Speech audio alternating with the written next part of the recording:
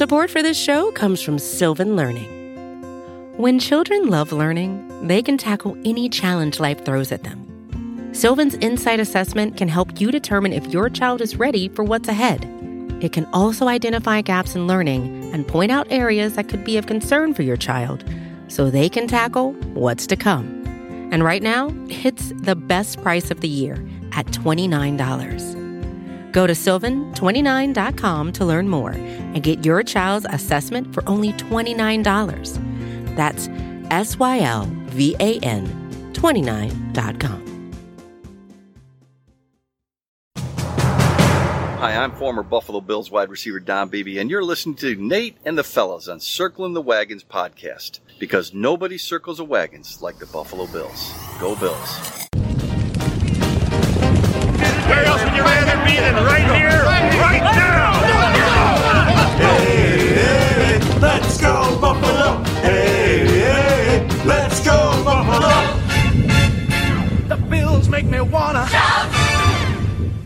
Welcome to the Circling the Wagons podcast, a podcast discussing the Bills all year round with interviews, news, recaps, and insightful fan discussion. Most times. Here's your host and lifelong Bills fan, Nate. Go Bills. Go Bills. Just do the intro. Or skip the intro and just get right into it. I hate the intro, right? I like the intro. I wonder how many people do podcast intros kill, because everyone's like looking down, skip. Yeah, I do that. All the time. John, 3 for 3? Yeah, double tap 10 seconds. Oh, that's not long enough. Another 10 seconds.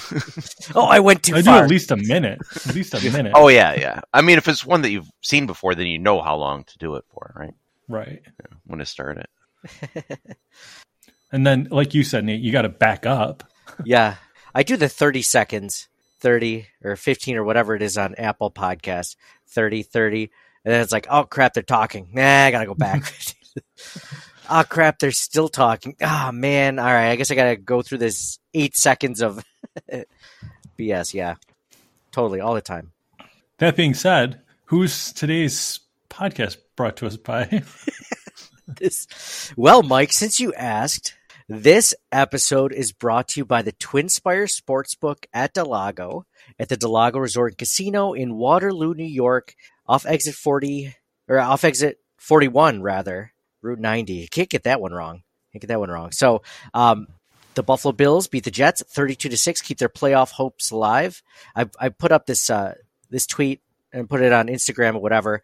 It was like that Sopranos episode where Silvio's like trying to make Tony laugh, and Tony loves like when he does his impression of the Godfather at Al Pacino. He's like, "Just when I thought I was out, bring me back in." Did you ever see that one?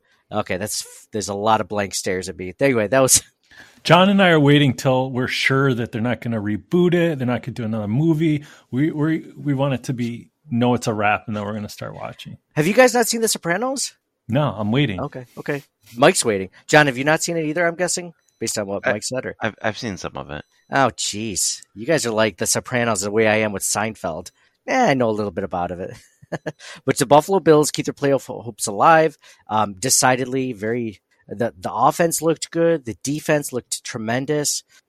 The way that you beat the Zach Wilson-led team is to just get up by enough scores that he has to pass the ball, and then it's over, basically. Like, you've won the game. And in this case, they benched Zach Wilson for who gives a crap, and then, then he has 2 turnovers too. So, a lot of love. John, how are you feeling after this game? By the way, I'm joined by my co-hosts Mike and John on this episode of Circling the Wagons, a Buffalo Bills fan podcast. John, how you doing, man? Doing good. The Bills won, right? Defense looked good as always. Special teams definitely improved since last week. Offense, it was there. I mean, I'm not going to expect them to move mountains 6 days after they fired their offensive coordinator. Definitely a lot more field goals and touchdowns, but I guess we'll see how it goes. I was encouraged by the offense. I didn't think it looked great, but then again, this is a Jets defense that the Bills historically have not played well against. I mean, if you just look at, the game earlier this season and last season and the 2 last season, like they don't usually put up a lot of points against the Jets. Like they usually win them. But they don't put up a lot of points. Josh Allen doesn't have his best game usually. And the Jets are a good defense, man. Top 5, no doubt. Top 5, top 6, yeah, for sure.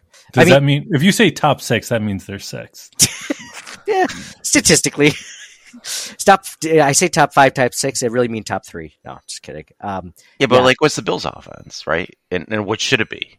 Well, the Broncos' defense is like bottom 20s, and they made the Broncos' defense look like the Jets' defense a couple weeks ago. So I'll take anything at this point. That's the whole like week to week thing, right? Yep, and that was at home too 2 weeks ago. This one was at home, but the Bills didn't turn the ball over that many times. And I think would you say like the Gettysburg of the game, if we're going to talk about turning point, was just like that opening kickoff where Gilliam hit the returner and knocked the ball loose, and all of a sudden the Bills got the ball at the Jets' like 20-yard line? Maybe if they score a touchdown there, but that's a huge, I would say, win for the defense, the Jets' defense. It's like I thought it was kind of deflating for the Bills to just go 3 field goals in a row. You can't punch one in. Mm-hmm. That was frustrating. I mean, on the other hand, the Jets never led, so like that could have prevented them from taking a lead on their first possession. But I don't know if it's really Gettysburg, really, right, when it comes down to it. No, I think I got a better Gettysburg, but yeah, that was it set the momentum for the game, or at least it felt like the Bills came out with a little bit more energy than they normally do. We'd always talk about the Bills starting late or not really getting their feet under them at the beginning of the game, and this week was different. It seemed like they came out with a purpose. And I don't know if that's just the firing of Ken Dorsey, or maybe the special teams was pissed off after what a terrible game that they had the week beforehand, covering punts, covering kicks, then the 12 men on the field to end the game. But it seemed like that team had a lot more life, didn't it? Maybe it's a divisional rival too. Like that all plays into it. But in my head, in my linear, very superficial logical brain, I like to think it's because of the firing of Ken Dorsey. But let's talk about the offense. Let's talk about Ken Dorsey versus Joe Brady. Things that you liked, things that you didn't like. I couldn't really find a lot of things I didn't like, to be honest. They had motion. That the offense didn't look like it didn't look great. Like I think John mentioned earlier, it didn't look great, but it didn't stall out completely. And you're just like, why is every inch so tough? Like there was an 81-yard touchdown to Khalil Shakir. Like that never happened. The Bills scored 32 points. They haven't done that since week 4. Like there's something to this, especially against a good Jets defense. I was really hoping for at least 35, gotta be honest. But no, you're right. Like I noted the motion as well. I thought that was positive. Still a lot of shotgun, which I wasn't a big fan of. But what are you gonna do in 6 days? I'd like to see more play action in the future. But yeah, I mean, they passed to a running back though. That was kind of cool to see. We haven't seen that in a few weeks, especially from a guy who was known out of college for catching a lot of passes. That's one of the reasons that you draft a guy like James Cook, is so that he can catch said passes. Yeah. Mike, I didn't get to you specifically about this game. What were your thoughts on the game overall, or the offense, or anything in general you want to go off about? Oh, it was a fun game start to finish. I liked how the Bills jumped out, but the only rub, I guess, was that they couldn't punch the ball in at the beginning. But scoring on the 6 of the final 8 possessions really punctuated the win for me, I think. And to me, what I come away from this game with, I think we're all excited moving forward with Joe Brady and Rasul Douglas. I mean, unbelievable trade at the deadline. Like we were super high on him just by the reaction of Packers fans, but now seeing him in a Bills uniform making play after play, it's like, wow. Yeah, I can't believe we got that guy. I know. I'm glad you brought up Rasul Douglas, Mike, because it was like two interceptions, a fumble recovery. The guy was just everywhere. I mean, the defense, I mean, it was against Zach Wilson. Sure, that can be said, but like, it doesn't mean the Bills have to have that many takeaways. 5 takeaways in all in this win. They don't necessarily look that good the week beforehand, but they look great. I agree. I'm glad. I mean, if we were going to go, if you guys want to do Wall of Fame, Wall of Shame real quick, because we're kind of breaking format with the way that we've done our podcast the last few weeks. No, it's better. We're just going bang, bang, bang. What's on your mind? What's on your mind? I would give Rasul Douglas, I had as my Wall of Famer. I have him Defensive Player of the Week. Defensive Player of the Week of the NFL? Yeah. If you think about it, like I said, they gave up a third, they got a fifth. Like they basically gave up nothing for him. and what a player he's turned out to be. I mean, this is the kind of trade. Now, I don't want to get ahead of myself. Please stop me from getting ahead of myself. You look back. That you look back. When they're playing when they're in the Super Bowl, the confetti's coming down for the rafters. You're just like, man, it's a good thing Brandon Beane made that trade. So isn't that funny though? Like, what a difference your outlook on this team is just in general with like the way the offense is performing in like a top 5 way. I mean, they looked really good, and it just gives you a different outlook. Now, would you wish that this would have happened like 2 or 3 weeks sooner if we were get this type of success? Sure.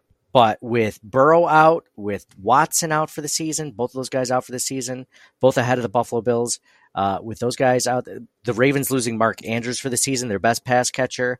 It just seems like injury after injury. CJ Stroud went down for a little bit today. I was like, oh man, like, is this going to be another guy ahead of us? So yeah. If you want to do, here, I'll do stats of the game real quick. Wait. All right, so we're talking about what, Wall of Famer? I'm going to give it to McDermott. Defense, single digits, 6 points. They've been playing great all year anyway, but to hold the team together with what they've been through, and like after firing the offensive coordinator and the team still playing well enough to obviously, to pull out a win 32-6 against a division rival. I mean, that's pretty good, right? Yeah, absolutely. Absolutely. I mean, if you think about the way that the defense performed week 1 versus the same offense, basically, it was nice to see like the Bills take advantage of injuries for once, because it feels like the last few weeks, like there'd be an injury on the opposing team and the Bills would not benefit from that whatsoever. It might as well have been like that player was still playing, right? Their backup right tackle, or their right tackle goes out, Mekhi Becton, and all of a sudden, like, the Bills are getting sacks left and right. Like, they're getting pressure. Like, Zach Wilson doesn't have time to throw the ball. He's throwing it into the dirt every other play. Team finally taking advantage of those things that were right in front of them this entire time. When I say, what most impresses me is Rasul Douglas, you're like, oh, he's only playing the Jets. When John says, oh, McDermott, John, great job. It should be, they're only playing the Jets. I said that like as a small, like little aside, like, well, they're playing the Jets, but I agree with you. I gave him the Wall of Fame. Of course I like him. Of course I agree with you, but yeah, John was just slightly. When I was talking about my Wall of Famer, I mentioned they were playing a division rival, so that adds to it, right? I see. Yeah. Mike, who do you have on your Wall of Fame?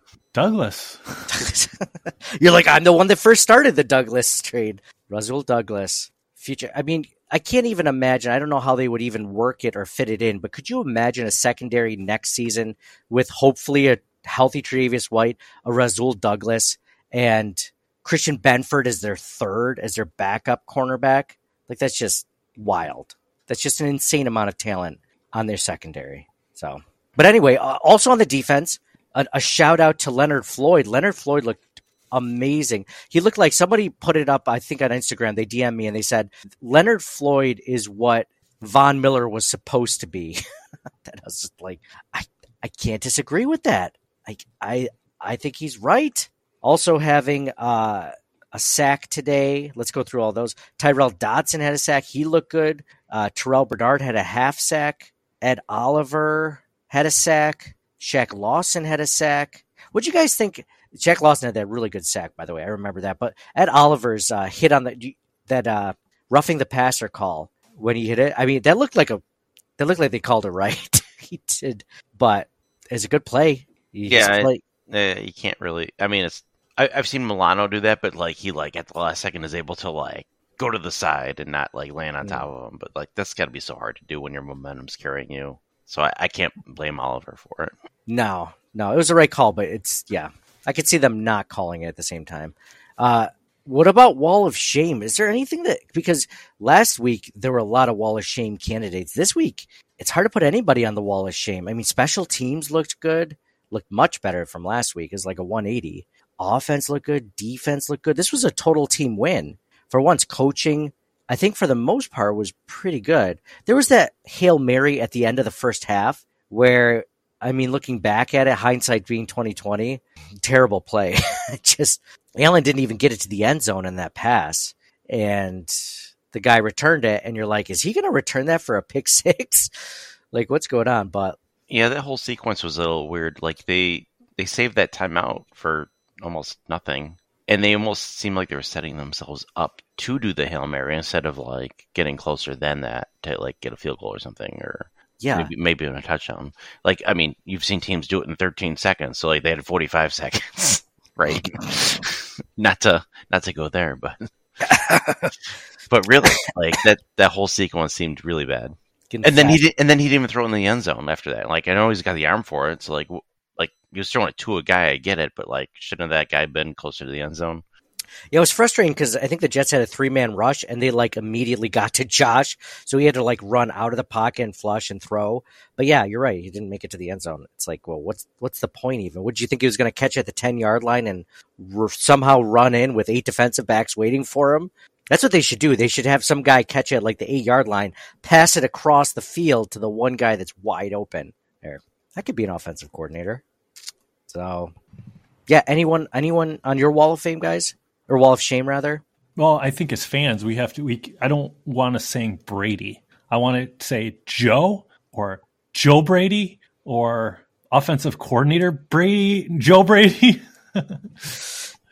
So to differentiate between... That's all. I just don't like, it gives me a bad taste in my mouth. Yeah. No offense to Buffalo Bills offensive coordinator Joe Brady, but I just don't like the last name. It's negative connotation. Yeah, well, it'd be the same thing. So we got to decide on something. Be the same thing if his last name was Belichick. It'd be like 100%. Yeah, Jeff Belichick. Like, why did it have to be Belichick? Yeah. You could call him Brady, not the cheater Brady, or something.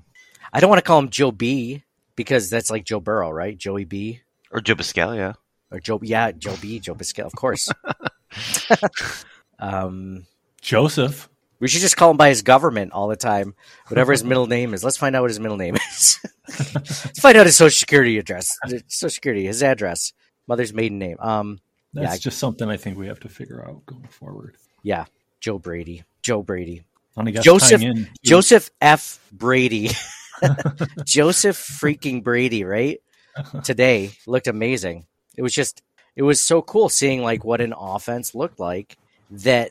It felt like, again, not perfect, like we mentioned, but man, they got their crap together, especially in the second half. They looked really good. At times unstoppable. I mean, running the ball even. Like they looked like a different team running the ball. Now they looked good last week, but against such a better, I mean, this Jets defense is so much better than the Denver Broncos defense. Like it is not close. Like the Broncos had like the 32nd best run defense. And the Jets have one of the best so much that they were yelling at each other on the sidelines because of how much the Bills were gashing them. So much that Sauce Gardner was like getting unnecessary roughness penalties because he was getting so frustrated how the Bills were beating them so badly. Yeah. How about Ty Johnson? What was he, like 5th string running back? I was just going to say, who is he and where has he been? Ty Johnson, revenge game for Ty Johnson. He's a former Jet. I think we've seen him in the past. I don't think he's been a starter, but like a complimentary back. But yeah, I mean, that's why, like, I was talking to your thing. I'm like, that's why I was so mad during the drought that the Bills would draft all these first round running backs or trade for LeSean McCoy. I'm like, I get they're great, but like, also have Ty Johnson, right? Yeah, exactly. So people are wondering why Leonard Fournette isn't playing or isn't active, and I was kind of wondering the same thing too. But I think they only get 4 call-ups from the practice squad until they have to get signed to the active roster. And maybe they're just saving those for either the playoffs or if there is, God forbid, another injury where they need to call him up, so you kind of use him sparingly up until then or save him for a deep run. Maybe we'll see. How much different, John? So like we weren't in a good place last week. How much different is we did that, Ken Dorsey firing podcast episode and you were feeling much better after that, after you saw that and then combined with, how well Joe Brady has taken over. I mean, he just seems like a different guy. I mean, you have a guy like giving high fives to the staff saying, fuck yeah, like to everyone, screaming in the booth. And then you have Ken Dorsey, who's just kind of like kind of reminds me of like a math teacher or something, like, except when he wigs out and like hulks out in the booth, like, right? Like this, they seem like completely two different demeanors. And that was the big thing that everyone was taking away from the press conferences is Ken Dorsey's much more reserved. He's much quieter. And Joe Brady, like he's out in the field, like giving guys high fives and almost chest bumps on the practice field. Like he's a much more animated guy.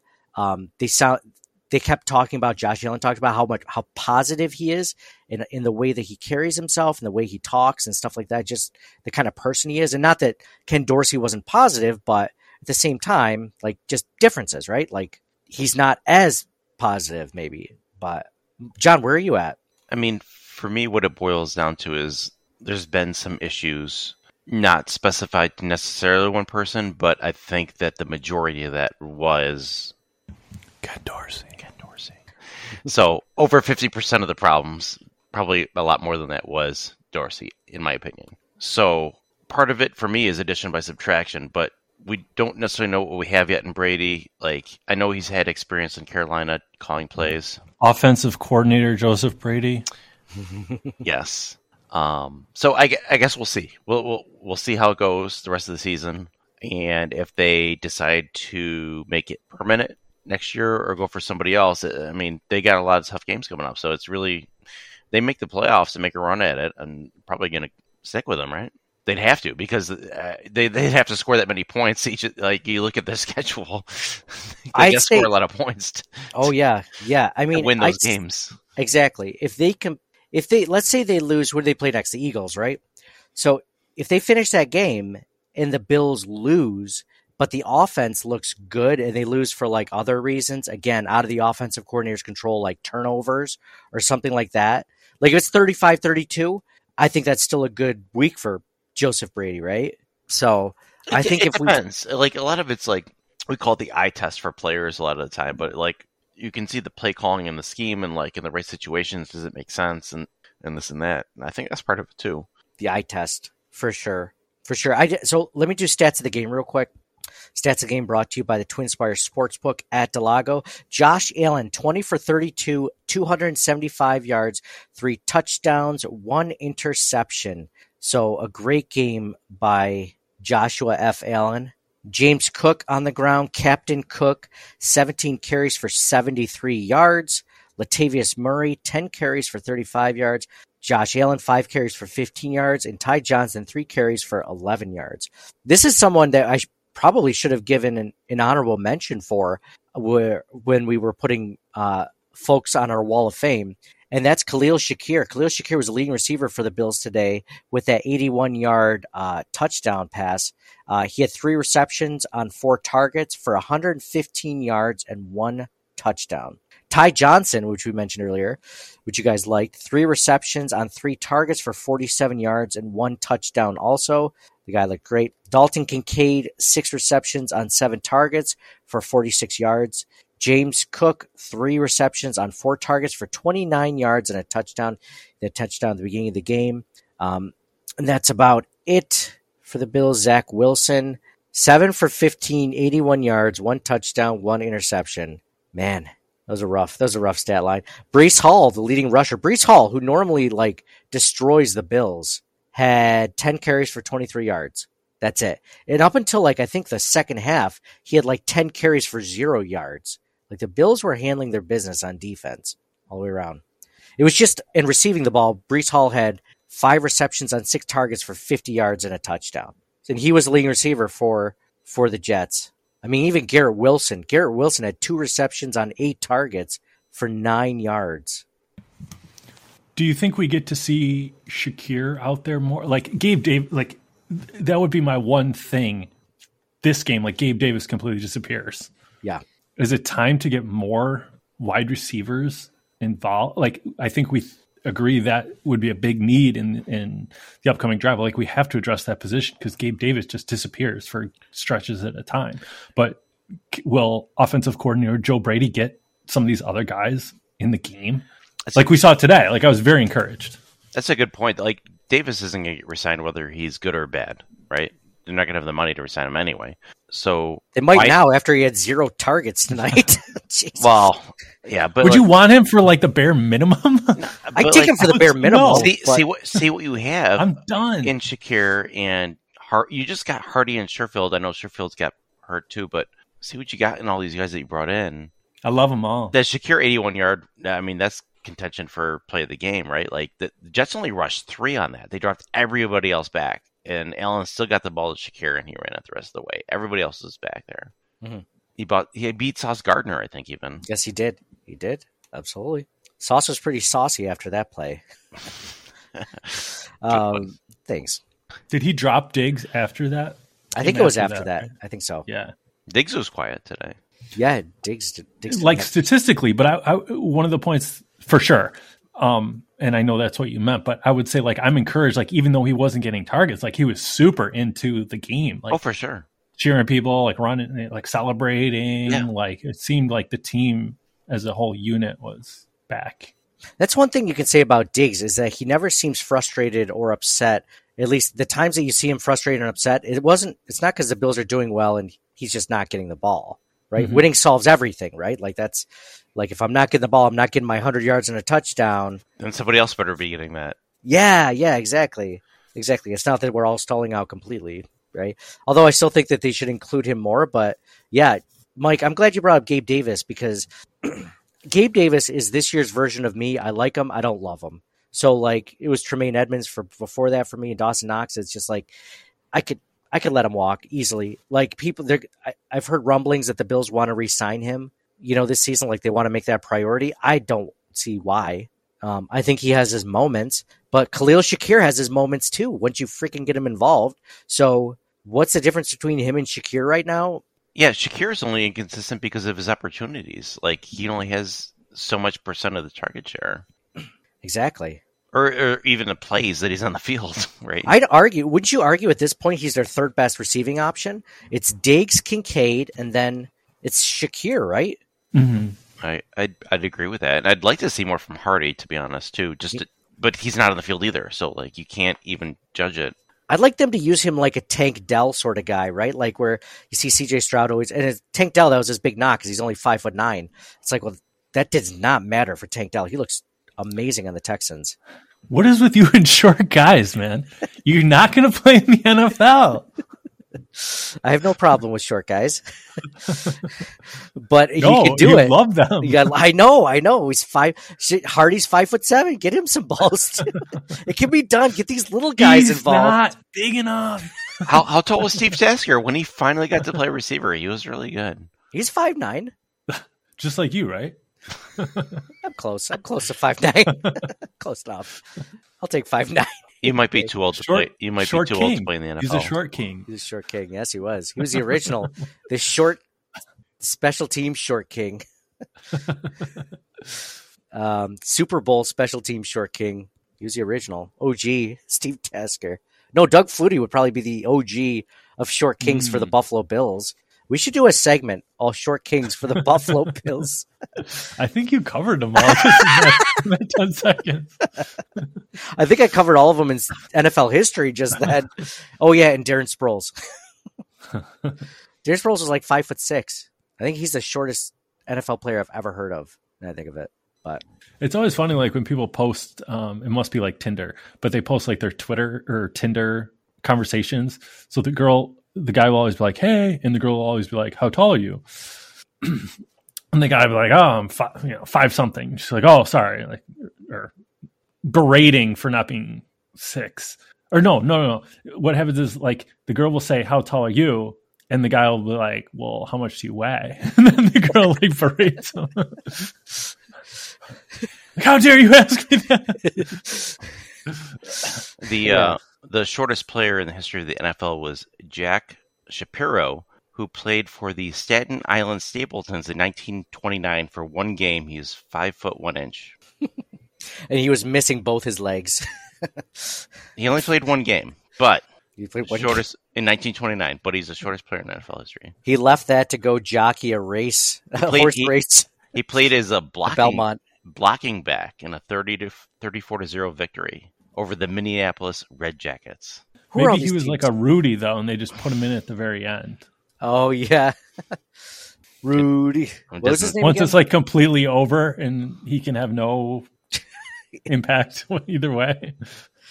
Doesn't say. But That was the crux of Rudy, is it was like there was a good story behind it, but when you look at the big picture of it, it was like, who cares? What did he do? Like, I thought you would have thought by the way that this movie went that he was like led the, college football rankings in sacks at Notre Dame. Like he went on one play that didn't matter because they were up by so much, and he sacked essentially who's the Jets' backup quarterback? Zach T. Wilson. Boyle? No, T. Boyle's a third stringer. Zach Wilson's a backup. Oh yeah. Essentially, Boyle is something you have excised, right? Isn't that what a boil is? I think so. I don't know. Luckily, that's have you guys ever had a boil? Like, I don't know, Mike. It sounds like you have. There's nothing wrong with I that. got something. I got something. I think I've boiled food before. Mike's like, actually, while you guys are on the call with me, can you go check this out in the camera? Like, give me your medical opinion. So we agree, like, to bring it back. Gabe Davis. We're done with Gabe Davis. Okay. Yeah, it's kind of He's the new Zay Jones. like his rookie year was so promising. Like he had those in the playoff run. Like he had those like sideline toe taps and all that stuff. Yeah. He was And those key nice for grabs, but I don't know what happened after that. he was an integral part of the team for that part, like just to get to that level. I got something. Right before halftime, I liked that they came out aggressive with under a minute, but they were able to string some plays together, which I thought was impressive, right? It seemed like Joseph Brady, unlike Dorsey, could get to hit a couple plays and actually string them together. So good play calling there. But then when it got down to was it 12 seconds? Like we tried a sneak with Allen. You remember that? Yeah. When we needed a yard and it was like, why not try a pass to get the first to get in field goal range? It kind of boggled my mind. Like the first down was completely meaningless in that situation. The Bills had the timeout. Yeah, that whole drive. Like just got to get in field goal range, and then they were trying for like the Hail Mary. Yeah, I didn't like any part of that drive. Yeah, that was questionable. Like, why just go? Because they could have gotten hopefully another 20-yard pass or something, and then call the timeout 100%. Really quick, and then kick a long field goal. Because right. Kick a 60-yarder at that point, right? Like, who cares? Because it's the end of the game. As long as they don't return it for a touchdown, you're good, right? Mm-hmm. So I agree. They wasted their time. They held on to that timeout too long, and they just played to do the Hail Mary, and then they failed at it because it's a Hail Mary. Yeah. And he also didn't throw it in the end zone. The receiver wasn't even close to the end zone. Like, why wasn't the receiver in the end zone? I don't get it. But yeah, exactly. Nobody was there except that Jets player. Yeah, cool. We didn't do Sweet Sassy Molassy play of the games. What's your Sweet Sassy Molassy play of the games for play the game for this win over the Jets? I like the Shakir one for what I said before. The Jets only rushed 3, dropped everybody else back. He beat Gardner.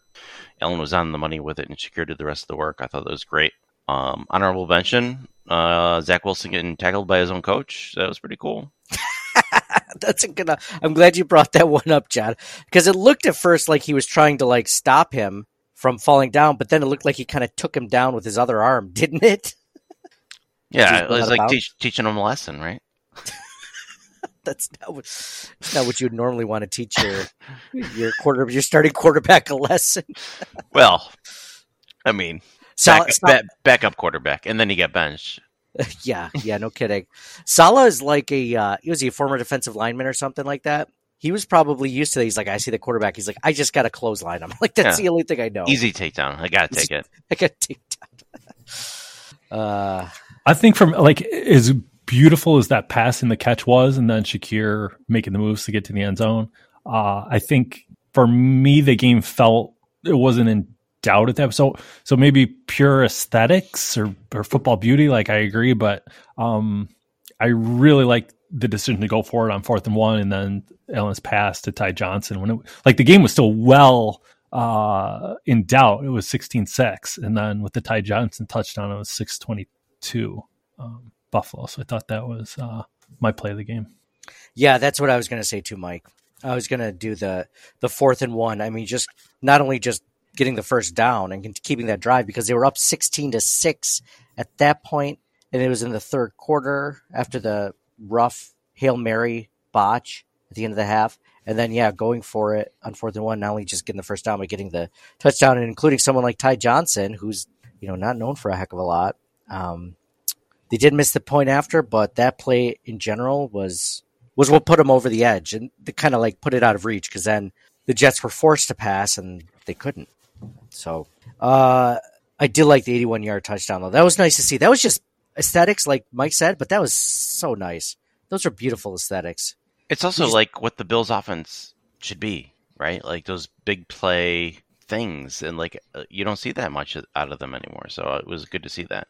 They not only don't get long passes, they don't get a lot of yards after catch or deep passes. I mean, they had everything, really. Like they had everything in the offense that I felt like we've been missing since the Dolphins game for the most part. Yeah, exactly. So hats off to Joseph Brady for that, Joe Brady. Hats off to Khalil Shakir for stepping up when he got the opportunity. He did have that one drop, but it's like, in the grand scheme of things, it wasn't in the most important time where like Gabe Davis, had one earlier, and even Dalton Kincaid had one last week as well. I want to give an honorable mention to that Rasul Douglas interception because it did lead to the first Bills touchdown in the second quarter, which was like key for that. Like he jumped that route, got the interception, and the Bills scored Allen had a 5-yard touchdown pass to, I think it was, Cook, wide open James Cook on that play. That was almost Sweet Sassy Molassy worthy because it was like, it feels like the Bills, sure they didn't score touchdowns with those first 3 field goals, but it feels like every touchdown that they do score, they have scored since the Dolphins game, has just taken so much effort and so much crazy whatever. And here was a play where it was a botched coverage, but James Cook is wide open. Josh Allen passes the ball perfectly to him. He catches, walks right in for the end zone. There were just so many things to like about this game from that standpoint that it was easy. It was easier. I won't say it was easy. I won't say the offense looked great. It just looked a lot easier. Was there a Gettysburg of the game? Would you call that Rasul Douglas INT, the Gettysburg of the game? Yeah. The turning point of the game?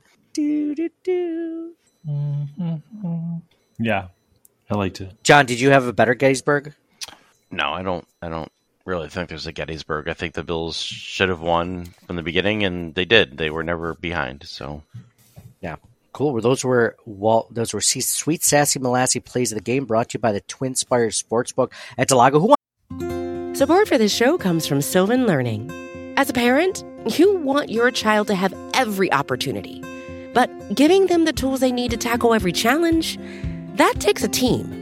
Now more than ever, educational support tailored exactly to what your child needs can make all the difference. That's why parents have trusted Sylvan Learning for 45 years as the ultimate teammate in their child's educational journey, instilling in them a love for learning and a passion for reaching the next level. And Sylvan's Insight Assessment can identify gaps in learning and areas that could be of concern for your child. It's a 360-degree view into your child's learning that you can't find anywhere else, and helps ensure that your child didn't miss something in school that might put them at a disadvantage in the future. And right now, it's the best price of the year at $29. Go to sylvan29.com to learn more and get your child's assessment for only $29. That's SYLVAN29.com. Hey, this is Scott Galloway, author, professor, entrepreneur, and most importantly, host of the Prop G podcast. We got a special series running on right now called The Future of Work, where I answer all your questions on, surprise, the future of work. Questions including, what are we missing when we work remotely? Or how do we handle work-life balance when a major opportunity comes knocking? From the provocative to the technical, we're offering insights you won't want to miss. So tune in to The Future of Work, a Prop G Pod special sponsored by Canva. You can find it on the Prop G Pod wherever you get your podcasts. I want some hot takes. Anyone jonesing for some hot takes out there? John, Mike, do you guys have a hot take real quick before I get into these hot takes? I do not have a hot take at current. Do you think Ken Dorsey, if the Bills win the Super Bowl, is Ken Dorsey happy or sad? Oh, man. That's a tough one. I don't think he cares. He's going to get another opportunity somewhere else, and that's the way it is. Wouldn't it'd be cool to have a Super Bowl ring? Does he get one, even if he gets fired? Yeah. I don't think if you get fired, right? Oh, yeah. He got him to 5-5. He got past How the could you halfway not? point. That's a good question. Yeah. Does he get You mean, one? is he happy or sad? Is a good question. Not if he gets one. Like, if anybody on the team would get one. At the end of the Like, if season? you got traded before the trade deadline, you would still get a ring, like if you played. I don't know. Do you? Yes. You do? The question is, would you be happy or sad? You're getting one. I'm giving you one in the box. Oh, yeah, I'm sure I'd be happy. I'd be getting a Super Bowl ring, and I'd be getting your job somewhere else. The winning, but it would be completely you got fired. The winning team can typically present any number of rings to whomever they choose, including usually but not limited to players, active roster, inactive roster, injured reserve, coaches, trainers, executives, personnel, and general club staff. So yeah, they could give them. They could do whatever they want. You know? They could give one to OJ if they wanted to. Yeah. I think you're telling me I'm getting a ring if I'm Dorsey. Is that what you're telling me? Yeah, but yes. Say you will. Say you get a ring. Yeah. For that, would you want that though? No, but John, I'd sell it. Like fuck you guys, I'm gonna sell it. I can see but the max you're gonna get is the ring that. What are you going to get? $50,000? I mean, max. I mean, the guy and your salary is if you get another head or coordinator job is $1 million. Yeah, $50,000 is nothing if you're making $1 million a year. So the down maybe we're viewing it too much in a vacuum. Like if they're successful, you'd be like, I guess I was the reason holding him back all that time. I almost cost him the Super Bowl. Well, it depends. Like you're always associated with that. I mean, it depends on the eye test. Like if the offense looks the same the whole time and they win the Super Bowl, then it's like they won't though, right? Probably not. No. If it was me, now you guys know me. I'm pretty. I think you in your selfish. I know what you're gonna say. Go ahead, though. No, let's see if John knows what I would say, because you seem to know. John, what do you think I would do if you had to guess? Do you think I would want the team to do well and win a Super Bowl, or do you think you wouldn't want them? No, fuck them. You'd want them to crash and burn. So you're like, I'm better than Joe Brady. Like the Bills just nosedive after they get rid of you. Yeah, you needed me. You pinned it on me. You made me the scapegoat. Ha ha. That's right. I hope you all get fired now. Hope the team moves to Austin. Yeah, that's how I'd be, but it's not up to me. I think so. Looking at it from that vantage point, obviously from personally, is I don't think he wants them to do well, because then it was just proof that he wasn't a good. And even if they did win the Super Bowl and he decides he wants a ring, how do you respond to people? Be like, oh, cool, you won a ring? Yeah, I was the offensive coordinator for the Bills. Oh, that's cool. You like, because people, not everyone knows this stuff like we do. Like probably 99% of the people that he meets that he shows a Super Bowl ring to have never even heard of him. Like, oh, cool, you coached the Bills in the Super Bowl? Well, I mean, they got rid of me. Has that ever happened? I guess so. So it wasn't, I guess not. Yeah.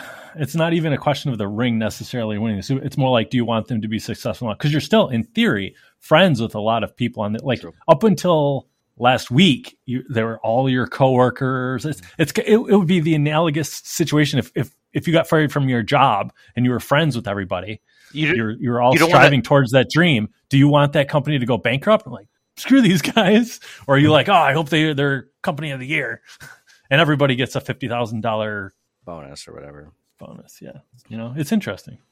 I guess it depends on if I left a job and then all of a sudden everyone did amazing at their job because I was gone. Nate just talks too much. He's a talker at work. Couldn't get anything done. Yeah, that's a good point. I don't think if it was just from a friend. Do you think, now you bring up the bigger John, maybe we need to make it more personal for John. John, if we voted you off this podcast tonight, would you want us to skyrocket to number 1 downloads, or would you want us to get kicked off completely? Which, like, that's the. Well, you would want us to fail. It depends. Is it just you two, or are you bringing somebody else in? Well, we need to bring in a Joe Brady, obviously. That's true. Okay, so if it was just Mike I'll speak for me. I would want you guys to fail so hard.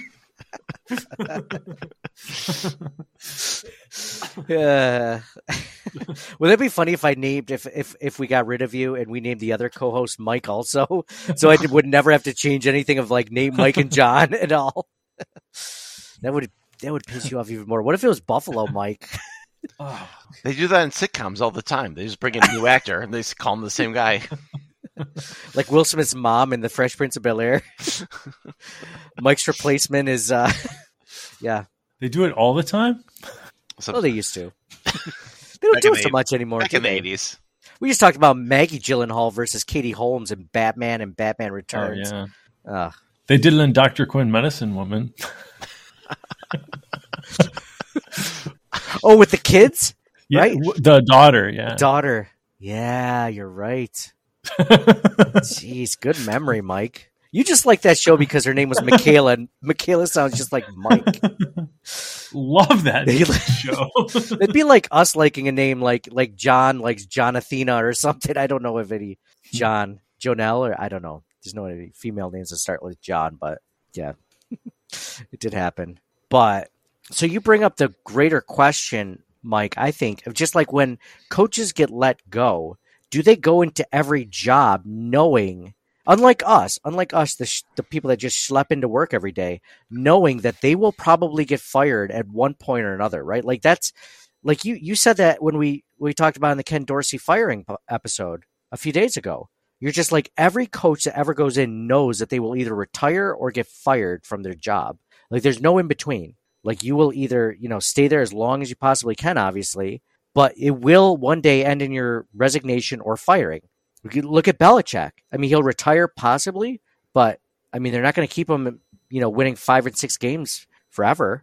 So no matter how many Super Bowls you've won, does Ken Dorsey go into that knowing like, this was what I knew going into it, or does it matter how it's handled? Like he could easily be very bitter over the way it ended, just based on the fact that he was kind of scapegoated for something that the Bills that McDermott did wrong with the 12 men on the field, right?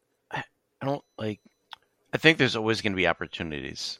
And I think for all these guys, like in Dorsey's case, right, he was the quarterback's coach as Josh Allen became a superstar. So like teams are like, oh, well, maybe we should look at this guy for offensive coordinator or quarterback's coach. And then he becomes offensive coordinator again later on, or like these things, or goes to college. Like there's a lot of opportunities. There's been like, if you look at any like resume of any coach that's ever been, they've been to like all these different places. Oh, as a offensive quality control coach at Arkansas State, and then I was quarterbacks coach here, and then offensive coordinator here, and the offensive coordinator there. I was, head coach here, offensive coordinator here, then head coach there.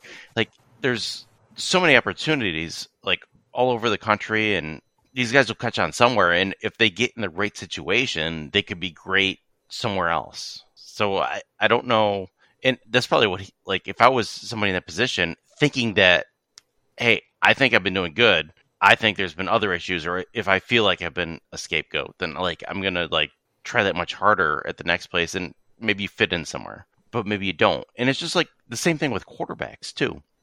You could be a great quarterback, but you land on a really bad team with a bad offensive coordinator, and the offensive lineman is terrible, worse in the league, and you get sacked all the time. Or you could be an okay quarterback, and it's like, hey, I got a great coach, great offensive line, good running game, awesome receivers, and now I'm looking pretty good.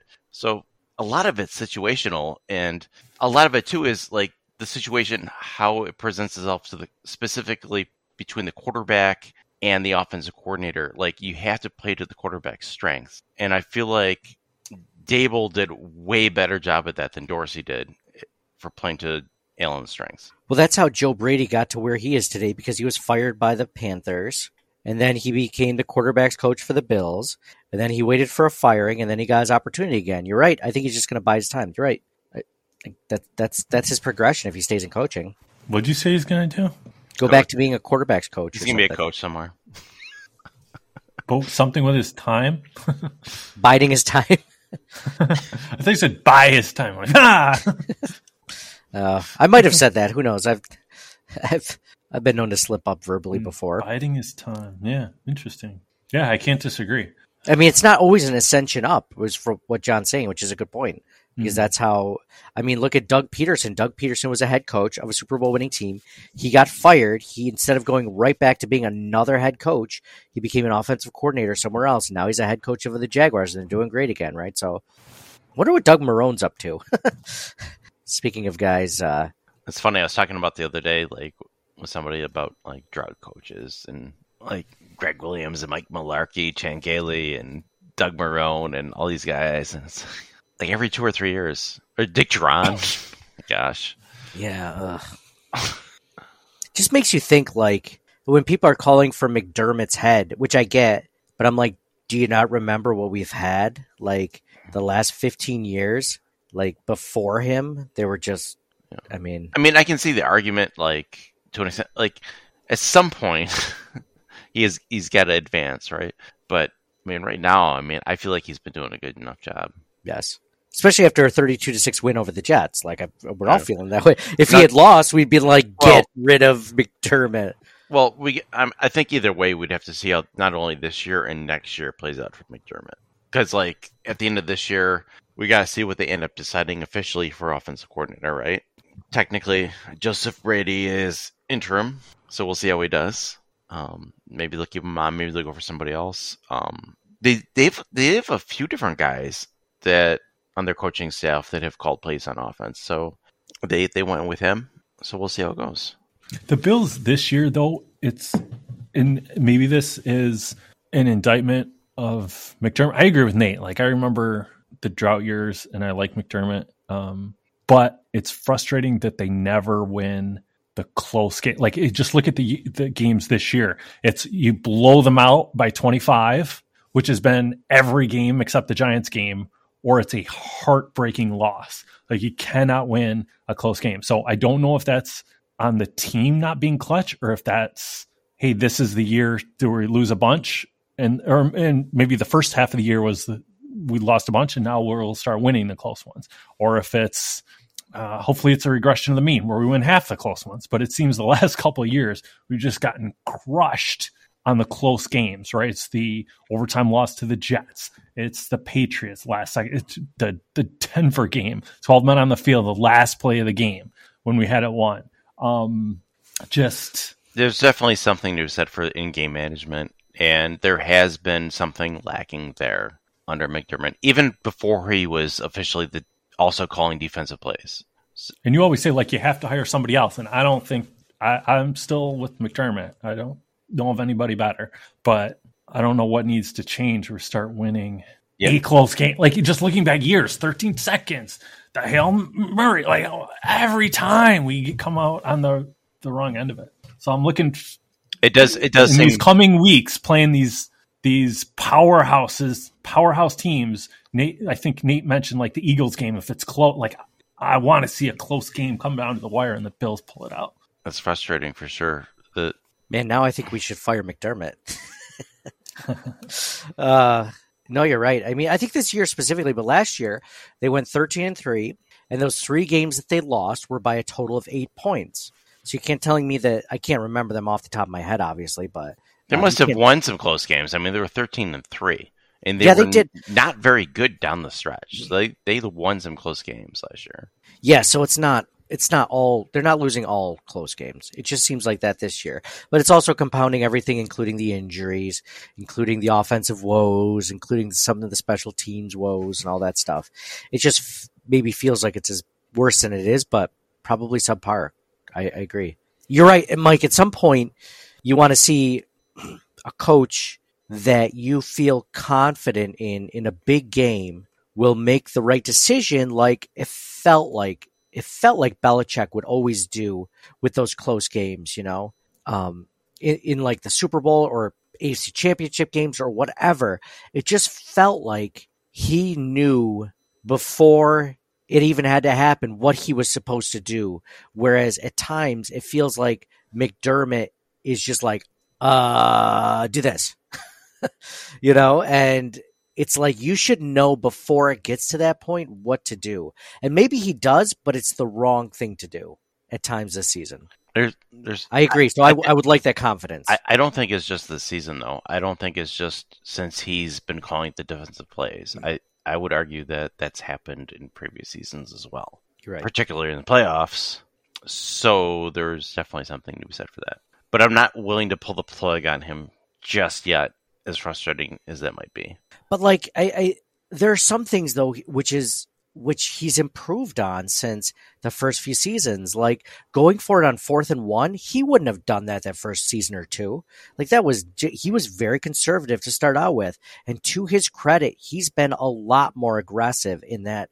And we're always like, go for it on 4th and like 3, right? From the Bills own 38, and he does for the most part. That reminds me, at one point in the game, it was 4th and 7, and there was the whole they just called timeout, and then the Bills are like, "Oh, we're gonna make you jump off sides, and then we're gonna want that should have been a go for it play." And I've made this point before in previous games. The previous play where they just chucked it downfield should have been, "We're gonna go for it on the next play, so let's make this manageable if we don't get the first down." And they didn't do that, so it was very similar to what Dorsey would have done. I wasn't a fan of that. Granted, it's his first game doing it for the Bills, and he's been under Dorsey this whole time. So who knows what changes he's going to make in the future? But that didn't look good to me. Yeah, good point. Good point. So it'll be good to monitor in the future. We'll be keeping track of that. We didn't get into hot takes on Twitter. I want to read a few of these. Luke Russert said, Luke Russert, son of Buffalo legend Tim Russert, he writes, "They got a pulse, baby." They got a pulse, baby. Shout out to Luke Russert. I'm in the process of re-listening to his dad's book on CD, Big Russ and Me. So he mentions Luke several times in that, so that's always good. Shout out to Luke Russert. And as always, go Bills. Big R writes, "If offense looks competent against Philly, try to make Joe Brady full-time immediately." Has that ever happened where they inked a guy after they just fired another guy, the interim head coach, here's a 3-year deal? Philly's got a stout defensive line. If the Bills do look good against Philly, that's definitely a step in the right direction. Bill Lasso writes, "Ken Dorsey has been the stumbling block of Josh longer than we think. Josh has made leaps. People said he couldn't throw off-season training, but as a QB coach before offensive coordinator, Dorsey undid some of that. Maybe a stretch, but I think we are yet to see Josh's final form." What is a final form? Is that like Pokemon talk? Well, he's final evolution. Well, he's in his 6th year, so is he going to be peaking at 12 years or when's he going to peak? I know. We'll see it in year 8. I think at year 8's when yeah. Hot take number 2.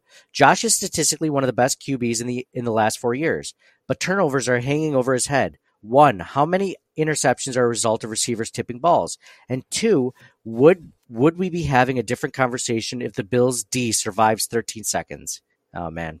I don't want to think about 13 seconds at this point. I get what he's trying to say, but hey, I get what he's saying, but I don't want to drudge up 13 seconds on this wonderful victory podcast. Joey Hanover writes, "Hey, I know you didn't ask, but Wall of Shame, Sauce Gardner. We beat that ass."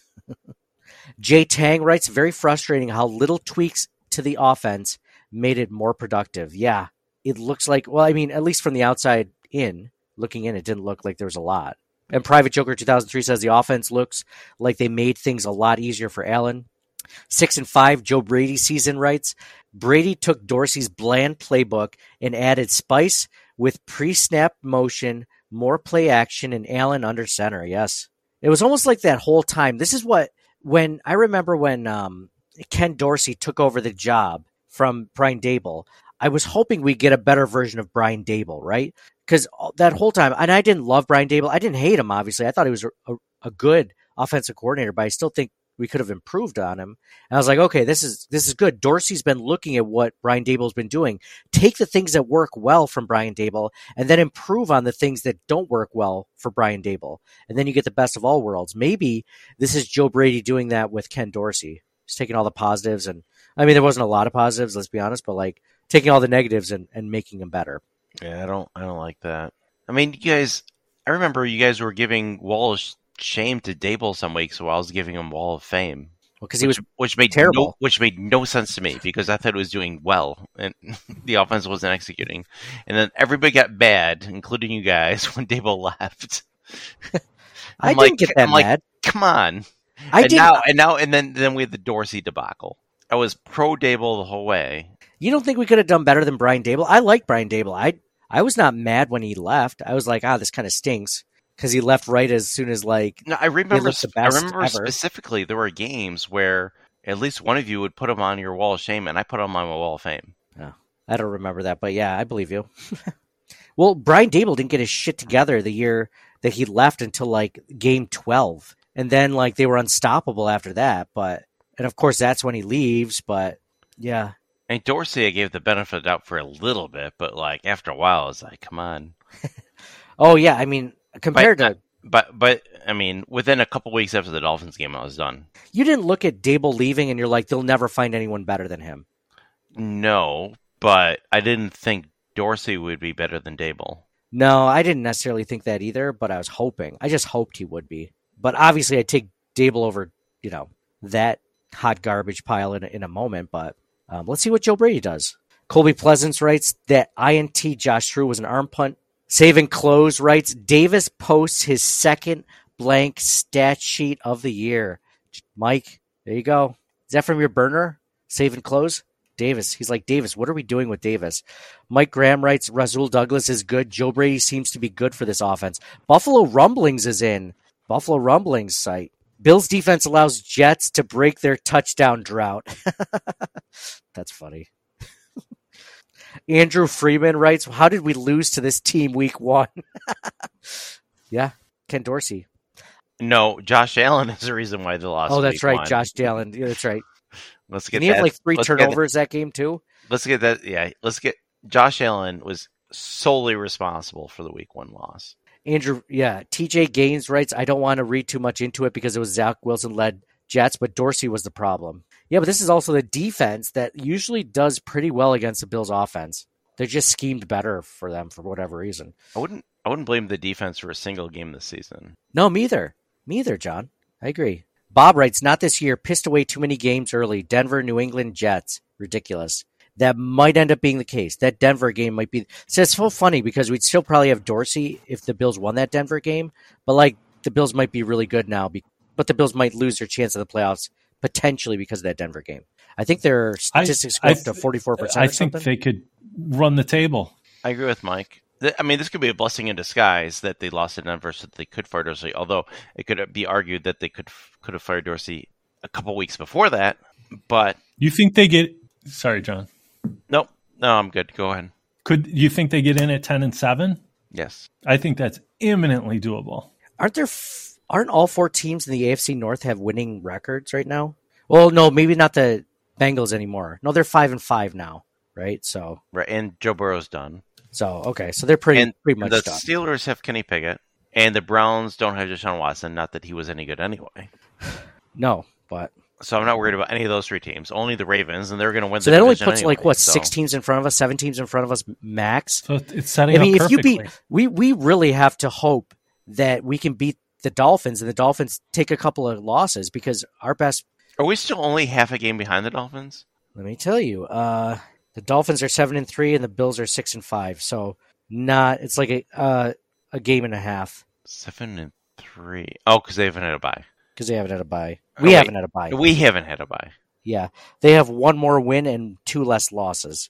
Okay, that's confusing. Do you guys see it? So our remaining schedule is Eagles, Chiefs, Cowboys, Chargers, Patriots, Dolphins. For me, win out on the table. But in my mind, it kind of breaks down to, and maybe you guys see it differently, but Eagles, Chiefs win 1 of 2, and then the last 4 games win 3 of 4, and we're in. Yes.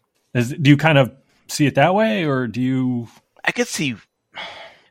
I think the Eagles are very winnable.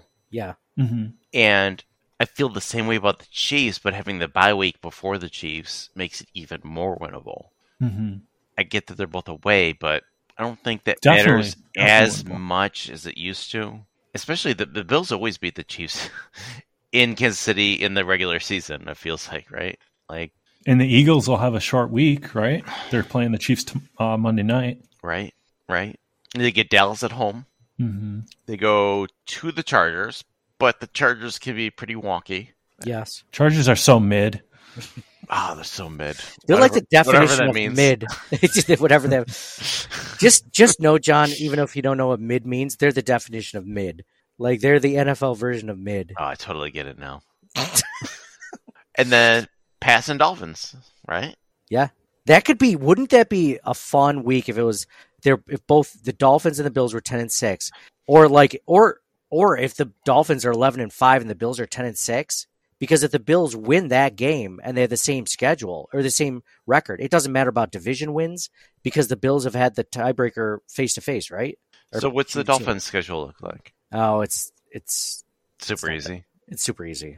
They play the Ravens. I think that's the toughest one. That's a tough one. The Bills and the Ravens. Hold on. So that's 2 losses right there. They have the Jets next week. They have the Commanders the week after. Oh, the Jets are going to be so mad next week. They're going to be the Dolphins. Yeah, exactly. It's at New Jersey. It's at Washington for the Commanders. And then they play the Titans. It's just Titans aren't that good. And then they play the Jets again. Jets could easily pull one of those 2 games. Honestly, a lot of those games could go either way. Aaron Rodgers is coming back. The Bills got the Jets before Aaron Rodgers came back. And then he'll get injured again. Okay, go ahead. I think I heard him say that they have the bye week after Thanksgiving, and he said on the Pat McAfee show that he's supposed to come back for that Commanders game, I believe. So, yeah, I feel like he's the same as Von Miller. Yeah, I'll be fine. It'll be good. Well, I'll be ready. Aaron Rodgers doesn't see another snap the whole season. Yeah, I'm not too worried about whatever Aaron Rodgers says. So they play the Jets, the Commanders, the Titans, the Jets, and then they play the Cowboys like we do, and then the Ravens. So they would need to lose to the Cowboys, the Ravens, hopefully the Jets once, and find another loss in there. The question is, can the Bills win out, be 12-5, and get the 1 seed somehow? So the Chiefs we're 3 games back from the Chiefs. What's the Chiefs' schedule? Chiefs are 7-2. We play the Chiefs, so we would have the tiebreaker. Yep. So the Chiefs, it's not that tough. I'll just say they have one of the easiest schedules left, it looks like. So they are playing the Raiders next week. Division game, though. You don't ever know. Besides the Eagles, sorry. You're playing the Eagles like Mike said. Yep, you're right. The Raiders, it's a division game. The Raiders are always playing tough, I feel like. Eagles are tough. Eagles, Raiders, Packers in Green Bay, so maybe. Packers are wild card. Yep. They're kind of mid. Bills. The Bills. After that, then the Patriots, then the Raiders, and then the Bengals, and then the Chargers. So the Bengals one they'll probably. But the Chargers always play the Chiefs tough. Yep, the Bengals always play the Chiefs tough. Bills can still get the 1 seed at 12-5 is what I'm thinking. I mean, the Chiefs would need to lose three more. So one would be against the Bills, and just it's only 2 other games. So the Eagles, and then someone else. Yeah, exactly. Done. Chargers. Yeah. Who's Chargers? I got a quiz. Okay.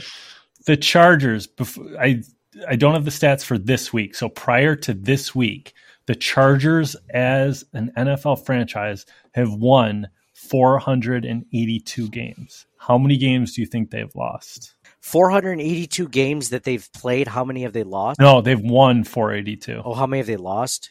482. You got it. That's really all right. That's a smart answer. Since Herbert has started, they are 29-29. No kidding. Since he has started, they have scored 1,502 points and allowed 1,502 points. Wow. Bro, that's the definition of mid. If the Bills cannot beat that team, they won't do anything in the playoffs. Well, who cares? The Bills are just about to get on their hot streak. You got to get the hot streak at the right time, right? At the end of the season, start to get hot, and then carry that on to the playoffs. The Dolphins and the Chargers should play in the first round of the playoffs and have a mid-off. Actually, I would like to see that. I would like to see Dolphins Chargers. Because they did that. Was that week 1? Was that Dolphins Chargers? Yeah, it was where they almost. And that was a sloppy game. I'd like to see that again. Yeah, the Chargers or the Dolphins just barely won that one.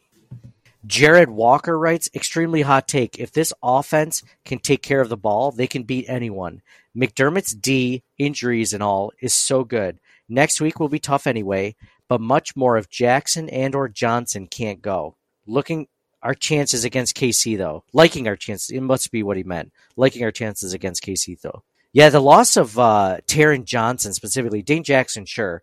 But Taron Johnson specifically, especially against A.J. Brown, next week with the Eagles, that's a tough loss. Hopefully, I don't know the seriousness of it, but yeah, I was going to ask you guys because I was in a situation where I could closely monitor that today, like with Taylor Rapp and Taron Johnson. Do you guys have any other information on those injuries at all? Or I know it just happened a few hours ago. What were you doing? Going to the bathroom? No, just a birthday party thing.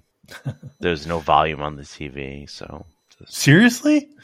I mean, there was volume, but there was a lot of like Screaming? yeah, a lot of other noises. So, this is from Sebastian Fearon, PT DPT. He says, I'm just searching Twitter. He says, Dane Jackson and Taron Johnson, concussion, both ruled out. Expect 1 to 2 weeks. Chance to clear protocol, but this year, most miss 1 game. Taylor Rapp, neck, carted off in ambulance, but was not taken to hospital and able to go home. Good sign, but TBD. So we're going to lose 2 corners for the next game, including our slot corner. Nickel, I guess, corner. Nickel, yeah. But still, it's the most important role against the Eagles, right? And Tre'Davious White is already out, so yeah. Yeah, offense is got to score 40 points, right? Like at some point they're going to have to do it. I know. But they barely got to 32 today because they got a whole bunch of field goals. Well, one thing we didn't mention too is the Bills took out their starters at some point. It's been a while since they've done that. I remember seeing Matakevich got hurt today. I was like, oh yeah, that's right. I forgot they pulled some starters out, which is great to see. But the offense at some point is going to have to score a lot more points earlier on. Yes. Banged Up Bills says Taylor Rapp had the neck injury. Taron Johnson, Dane Jackson had the concussion, like you said. Tyler Matakevich had a chest injury. Kingsley Jonathan had a knee ankle injury. And Rasul Douglas had a lower ribs abdomen injury. Luckily, I think he finished the game. So hopefully it's just like a limited thing for Rasul Douglas the whole week and he can go against the Eagles. They'll definitely need him. What do you guys think the opening line for the Eagles game is? Eagles definitely leading. John, what do you think? I'll let you go first, unless you just want me to throw something. Oh, you're like, oh, they're leading. Oh, actually, I'm not sure. Listen, no. I can pick the. I have to type it into Google. Hold on. I'll go. I'll say they're favored by 4.5 points. The Eagles? Yes. No, Eagles 4. 3.5. Ah, yes. Shit. I'd go with Nate. I'm surprised. Well, it's like you have to the homer in me like I was thinking 2. I was thinking Eagles like 2.5 or 3, but yeah, and then you're like, oh, you got to discount that. Oh, I'm a Bills fan, and I've bet on them every week. No, I'm a realist. They're 2 competitive teams. I mean, home team, but Eagles much more consistent. Yeah, but they've had flaws too this year. So they lost to the Jets, right? They almost lost a bunch. They're like the opposite of the Bills.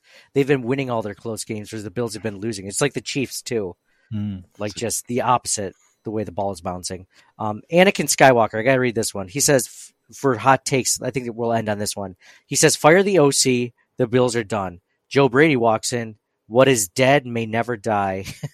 Most points versus the Jets since 2018. What a 180. My only hot take now is I have to reset my list for my airing of grievances. It's a Festivus miracle, Bills Mafia, turkeys and tutties. Yeah, those are looking good. It's a good way to go into the... So, guys, any final... Wait, do you heart all of them? You should be hearting everybody that responds to you. No, I don't have time for that. No, just kidding. Everyone that responds, or everyone that it's just a quick press of the finger as you're scrolling. Press. Jeez. You don't like all those comments? I do. Them. I like every comment that's not like. Well, you got to do it on your phone, so you can scroll with one finger and heart with the other finger. You're doing it on the computer. You do that? I always scroll with the same finger I heart with. You do 2 different ones? Oh yeah. Oh wow, you're like next level, dude. It's all about efficiency. But you can't not do some, because then it looks like you're playing favorites, you know?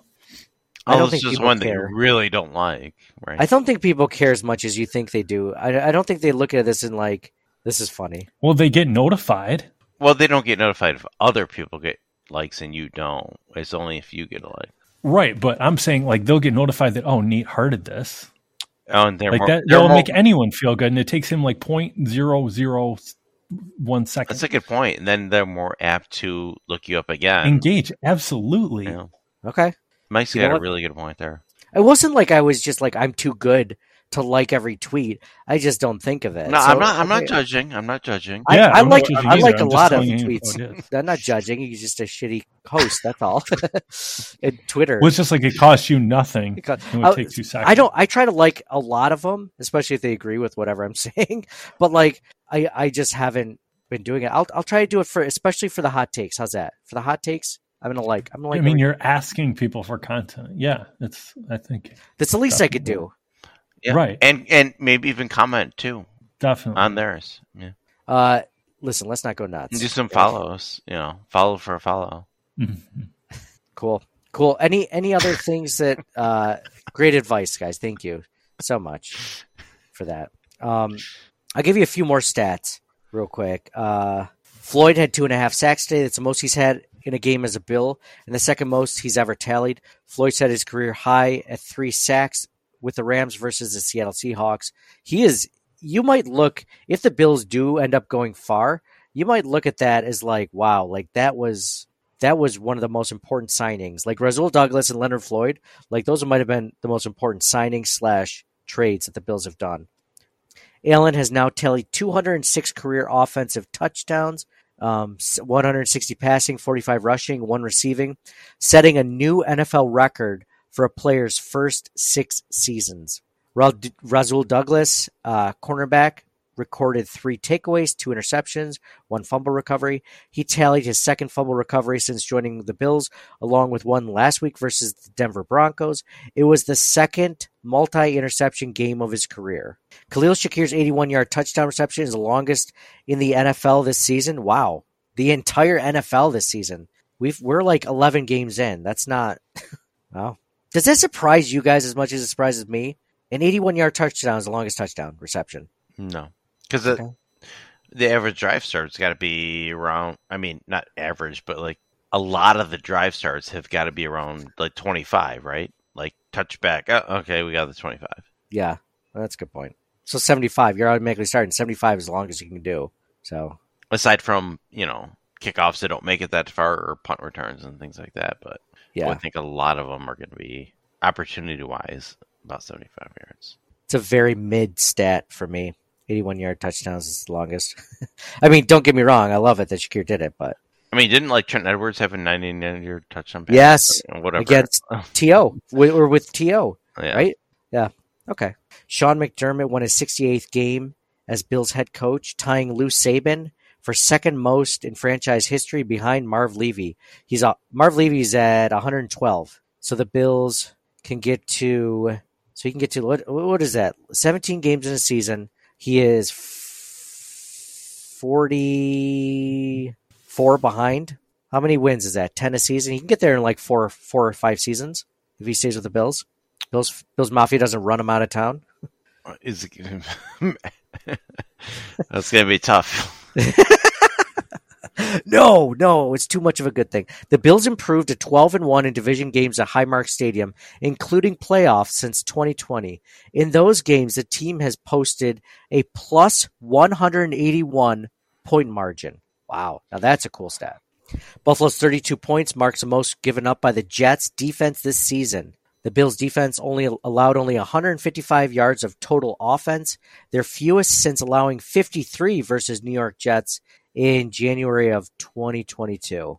Buffalo also records 6 sacks and 4 takeaways, both the team's second most this season. They had 9 sacks and 5 takeaways versus Washington in week 2 or 3 or whatever it was.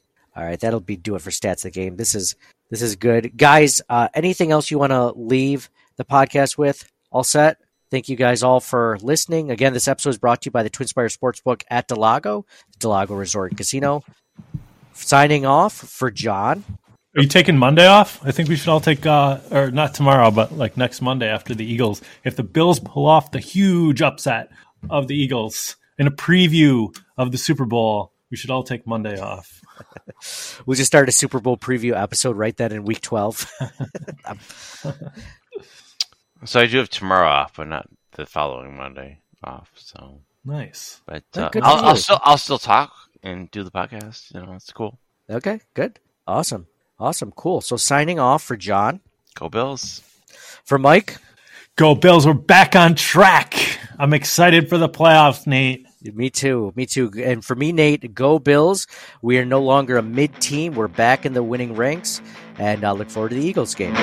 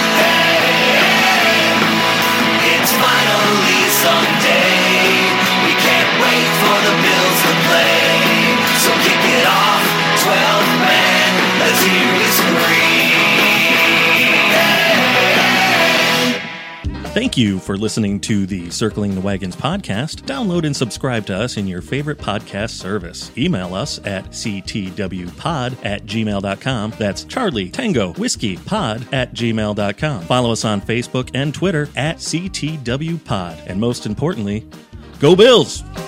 Nobody circles the wagons like the Buffalo Bills. Nobody circles the wagons like the Buffalo Bills, Nate. Well, listen, the whole show is called Circling the Wagons. Say no more. I love it.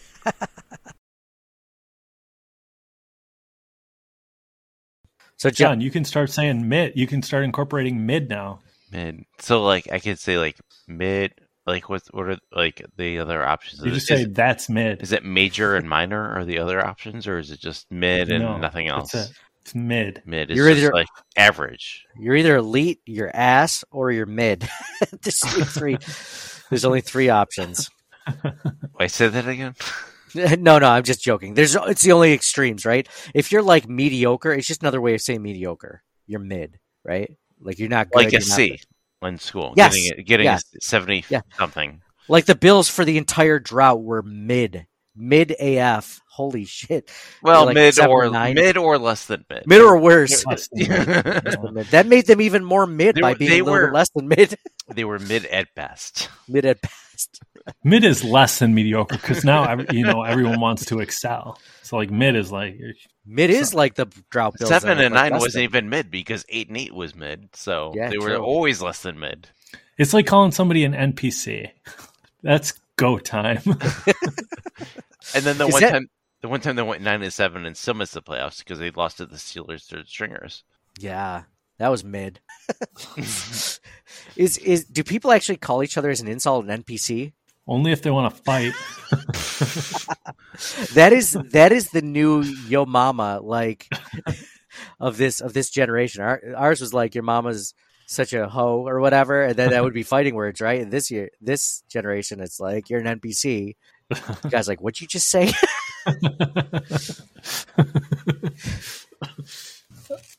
It's like I just called your mama a whore. Like I didn't really care about that. Did you just call me a fucking NPC? A non-playable character?